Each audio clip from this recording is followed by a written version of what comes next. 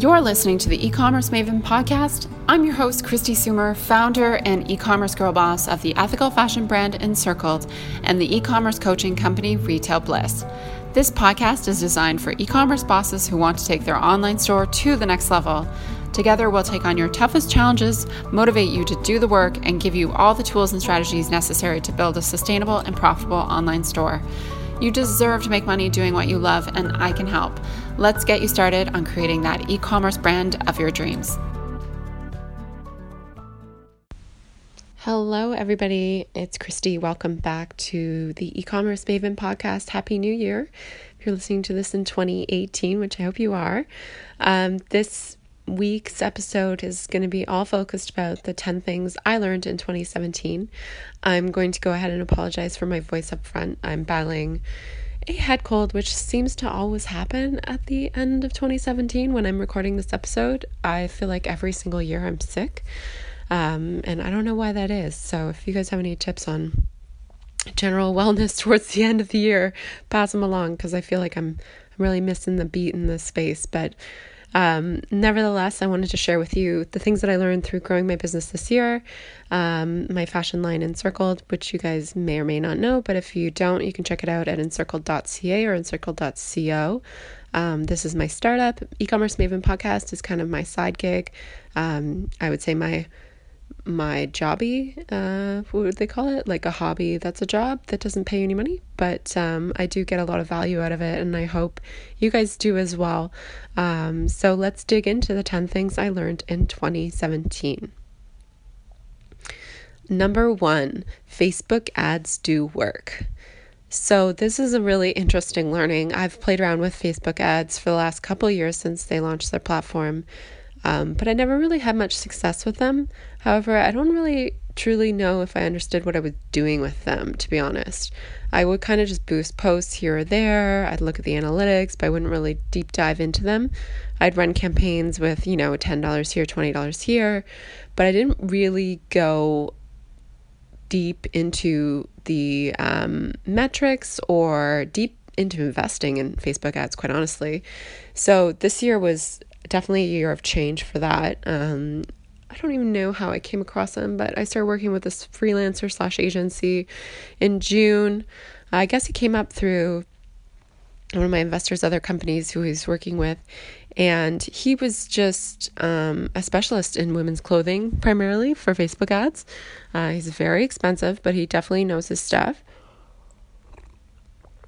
So we retained him in June to work for us, and it was really interesting. I think it was a very expensive experiment, and I'm not saying I wouldn't work with him again, but I just think he's suited towards a specific type of business, and I don't think as an ethical clothing company we necessarily have the margins to support him long term, or we don't have the financing either.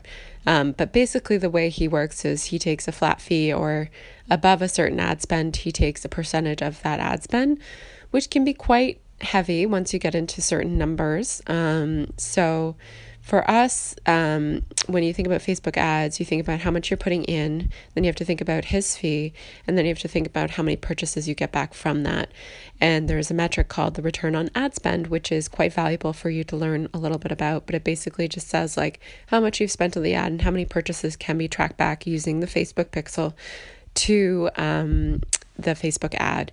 So it's a number. It really varies for a lot of people, but generally we were aiming to be in the 3 range. I know people say 2 range is good because it's basically 2 times your investment, but it really depends on your margins of your product. And when you're ethically made and using these premium sustainable fabrics, our margins are not that fantastic, to be honest. So they're not like 90% margins, so we can't kind of mess around, but we do have on our side a very high average order value, which if you do have that in your online store, you're very lucky, because it makes paid advertising make a lot more sense, I think. So my net of this one, not to go too deep down the rabbit hole on this, but Facebook ads do work, but you do have to put a lot of money into them. And I think the most valuable thing I learned from working with this partner was that, and full disclosure, we ended our relationship in December, mainly because we ran out of funding for something like this, is that when you do put money behind successful campaigns, they can take off. Like, we saw a lot of growth attributed to Facebook this year. And though I do believe that the Facebook pixel over attributes revenue that may be attributed to other channels as well, I do think it does work. The great thing about Facebook advertising versus any other platform out there pretty much is that you can target so super specifically. So you can really find your ideal customer super easily. So I do encourage you to experiment with Facebook ads, even if it's just starting with retargeting in 2018. There's some neat apps. I'm testing Shoelace. There's another one called Kit, which will basically DIY it for you. But working with this agency, though it was expensive, I did learn a lot of his methods and how he set up his ads. So it was really educational for me, and I'm currently running our ads, and I'm doing okay with them. I'm not doing great, but I'm doing okay. So the second thing I learned in 2017 is managing your bottom line is super important with a high growth company. So if you guys have heard me talk about Encircled's growth last year, we were up 125% over the year prior, which is massive. And that's not on like a $50,000 base. We're talking 6 figures of revenue times 125%. So that's massive growth for a product-based company, and it's very hard to manage, I'm going to be honest. That was my biggest challenge, because when you hit really high growth and you want to scale, you have to be sure that you're able to scale up the company responsibly. Although startups are notorious for running in the red, and I'll be honest, we're running super in the red right now. It's not a comfortable place for me, to be honest. It feels a lot of stress, and you have to have a lot of financial runway to be able to do that for a long-term period. So the thing I would say here, the biggest lesson is that I would kind of flex out some of my stuff. Like, when I started to see a lot of growth, I would reinvest more in inventory and less in more overheady type static costs. And I'll talk a little bit more about that.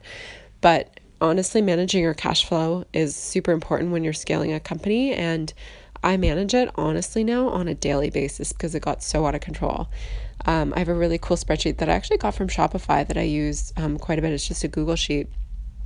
But I highly recommend, if you are scaling a company right now and trying to hit some big numbers in 2018, that you should look at that as well.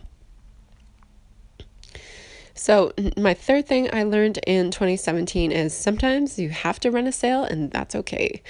So there's a lot of stuff on the internet about how you shouldn't promote, how it's bad for the brand, blah, blah, blah, blah. But if you'll notice, like, even brands like Lululemon nowadays are running sales. And that's because it's really hard to manage a product-based business. So many things can affect it, whether it's weather or delivery times, or fabric availability, or color trends, or just shifting customer bases. You have to have a way to move inventory when it's not moving. And sometimes that's having a sale, and that's okay. You don't have to feel slimy about promoting your business. This is the number one thing I ran into with my clients who are primarily female, is that they don't want to sell because they feel slimy about it. And you just have to get over that, because nothing's worse than having really stale old inventory. You just have to let it go. So number 4 is product-based businesses are capital intensive. So this ties into number 2 quite a bit, but if you are scaling a product-based business, you better have some capital behind you. And that is largely because unless you're running a just-in-time inventory system or you're able to produce to demand, you're going to require a lot of inventory to support the growth. Otherwise, you'll be perpetually out of stock. As an example, we had our best month ever in July, and we just blew out of stock of 2 of our products, and we could not get back up to speed on them for 3 months. And by the time we got up to speed with them, I swear we'd missed the window. But that said, like, we didn't have the agility to do that. And also we didn't have the capital to run the size of runs that would have allowed us to be in stock at that time. So ways you can get capital, I'm not the expert on this, full disclosure, but you can get an investor. You can go for debt financing with a bank or another business development type accelerator thing. Or you can get a line of credit. That's a very expensive way to do it. Or you can solicit friends and family for investment, which is another good way to go if you haven't done a first round of investment. But they are capital intensive, and unless you have some sort of unicorn of a company, you will run into this at some point, because the more you sell, the more inventory you need to produce and the more cash is out of the business. number 5, hiring is easy, but letting go is hard. So I actually think in 2017, I became a much stronger manager, people manager. I think I've always been good with this, but, and I've loved coaching employees, but the challenge I've had with Encircled, at least, is that I've hired a lot of very young, kind of first job out of school people, and that requires a lot of different coaching. When I used to work at PwC and stuff like that, you're dealing with a caliber of student that's been out of, in the workforce, I guess, for 3 to 4 years, sometimes 5 years, and they're just like, they've already been trained by somebody. So you're kind of starting from the beginning when you're dealing with somebody who it's their first job in a corporate environment, and maybe they haven't worked in this industry specifically, which a lot of my employees have not.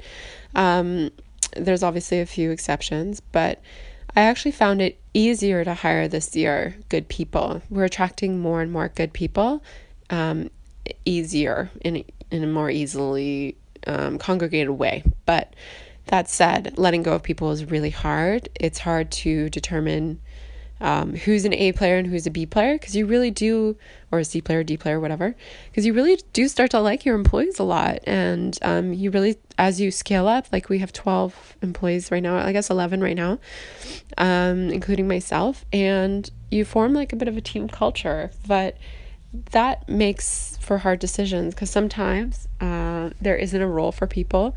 And I ran into that with Encircled. Just recently, we had to end a contract with somebody, with 2 people. One, she was temporary, but the other one, she was a temp hire, but she'd stayed on quite a bit longer. And it was just, we didn't have a role for her. And I really liked her, but we didn't have a role, and it wasn't financially responsible to keep her. So these types of decisions are really hard on the business. They're really hard on the people in the business. And the only way you can do this well, I think, is by being fully transparent with that person. And I definitely have outreach to both those employees and offer them my personal coaching on their resumes and helping them find a new opportunity. But those are the kinds of hard decisions you have to make when you're scaling a business. So the 6th thing I learned in 2017 is knowing your analytics is key to scaling profitably.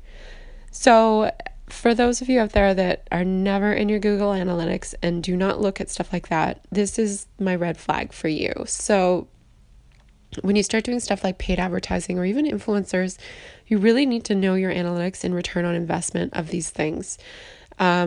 So one tool that I can highly recommend is compass.co. It integrates with Shopify, Magento, and a whole host of other platforms. They have a free trial. And they basically will do the work that a lot of people will want to see, which is what your cost of customer acquisition is, what your customer lifetime value is. You just hook up your store, you can hook up your Google Analytics, your Facebook ads accounts, etc., and it does all the calculation for you, and it'll benchmark you versus your competitors, as well as versus yourself versus the previous period, which is totally cool. But this is something really interesting, and I really highly recommend you looking at it. I was able to see for sure that our Facebook ads were working. They were generating a pretty good cost of customer acquisition. However, we started our foray into Google advertising, which was a total disaster. And the cost of customer acquisition was so high and the return on investment was in the negative. So we shut that down. So that's why analytics are key. And it will flip from day to day, month to month, but you need to know this basic stuff. And the fundamental thing I think you really need to know, especially if you're getting into paid advertising, is your customer lifetime value. So how much on average does a customer spend with you once acquired? And this is a complex formula to calculate on your own, so I won't go into it, but there's a lot of resources out there that talk about this, and I think it's super important to know this. So the 7th thing I learned in 2017 is maintaining your inventory and website is a daily practice. So at Encircled, we had a lot of challenges with inventory in 2017, whether it's overselling items and figuring out how the hell that happened. We use a tool called Stitch Inventory to sync our 2 Shopify stores, and just finding weird stuff on our website and weird stuff in products. Like, it just reminded me that you have to be in your e-commerce store basically on a daily basis, checking pages, checking links, making sure that stuff is there, having employees do counts. Cycle counting is a way to do inventory counts, which is pretty important as well. We seem to, for some reason, always get off track, and I feel like it's returns have something to do with it. I just don't feel like they're getting into Stitch properly or something, but the maintenance of your inventory is crucial to providing a really good customer experience. So understanding that and maintaining it should be of the paramount of importance. As well, your website, like having old information or outdated stuff on there is really not great. So you need to try to be as accurate as possible. I remember spending like literally 24 hours, I think, updating product pages because I just got so frustrated that the information was incorrect. And I just did it myself, which is not the best way to do it. I totally agree, but it was just annoying me that it was there, so I did it. So stuff like that has to be done. It's kind of like that daily maintenance thing. If you do it on a daily basis, you'll not have to spend 24 hours doing it, which is good. So the 8th thing I learned in 2017 is that solopreneurship is lonely, but it doesn't have to be. Now, this one sounds really sad, but as you guys know, I am a solo founder, and I do from time to time feel that envy for people who have co-founders, because it is really lonely being the CEO and founder. I know that sounds like, oh, poor me, but everything is really on your shoulders. And for those of you that are solo founders, you'll totally understand this. And especially if you're growing a small business right now and you don't have a lot of senior hires, there's not a lot of people to bounce off ideas from and ask questions of when you can't find answers. So my biggest thing was that I need to broaden my networks in 2018. I started to do that in 2017, but I definitely want to find more like-minded entrepreneurs. I'm considering joining a mastermind again, because I really want to be around people who are growing and scaling similar businesses and at the same level as me, because we're all running into the same challenges and opportunities. And I think having that support makes you more confident in making decisions to support your business. I do have an investor, as you guys may or may not know, but that is definitely not a substitute for having a network, because these investors have many investments, and they may not have the industry and deep knowledge of the day-to-day operations that other people, owner-operators, may have. So I have my business bestie, Jamie, and we talk about business stuff all the time, but she has a very different business model than I do. So for 2018, I'm looking to find some more like-minded entrepreneurs, and I think I have a good lead on some through SheEO, which is I guess it's like a grant agency, where we applied for a grant, but we got rejected, but we got into their Slack group. So that's pretty cool. So I started an e-commerce channel. So I'm hoping to arrange a mastermind with the ladies in there, because I think that would be pretty cool. So the 9th thing I learned in 2017 is the riches are in the niches. I love this statement because it totally goes against everything that I've heard from investors who like to tell you that your business is too niche. I said niches because I don't know, it just rhymed better, but I believe it's niche because it is a French word, I think. But I always hear Americans say niches, but anyways, niche. So the niche businesses, I think there is a lot of power in them, because when you get super specific and very clear on who your customer is and isn't, then you can deliver massive value and scale up from there. But ideally, if you're building a business and a new brand, you want to start small, because you really want to build your tribe of loyal customers who truly believe in what you're doing and why, and then scale up from there. There's some great podcasts out there, which I highly recommend you listening to. I'll name off a few that I can think of off the top of my mind right now. Amy Porterfield's podcast, the Story Brand podcast, Perpetual Traffic podcast, Being Boss. What's another one? The Art of Paid Traffic. The Online Marketing School podcast. And these are ones that I listen to very often, and they talk all about niche marketing. And it's just so valuable to niche down to something that you can truly own.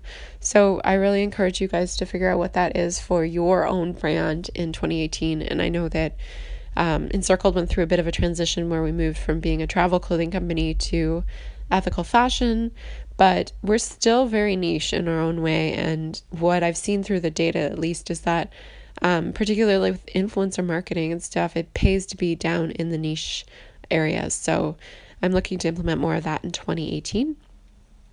And the last but not least important thing I learned in 2017 is that big leaps are necessary for big growth. So some big things that I did in 2017, I'm going to give myself a bit of a pat on the back here. In 2017, Encircled went from 4 employees to, at our peak, I think we had 13 or 14 employees. we went from a 600 square foot office space to 2,200 in a 5-year lease. Now that's freaking scary. And then obviously like renovating that office and installing all the shelving and desks and computers. Like these are big leaps, guys. Like every time you add an employee, just think about adding probably $2,000 in costs because you need a computer, a desk, the training, everything.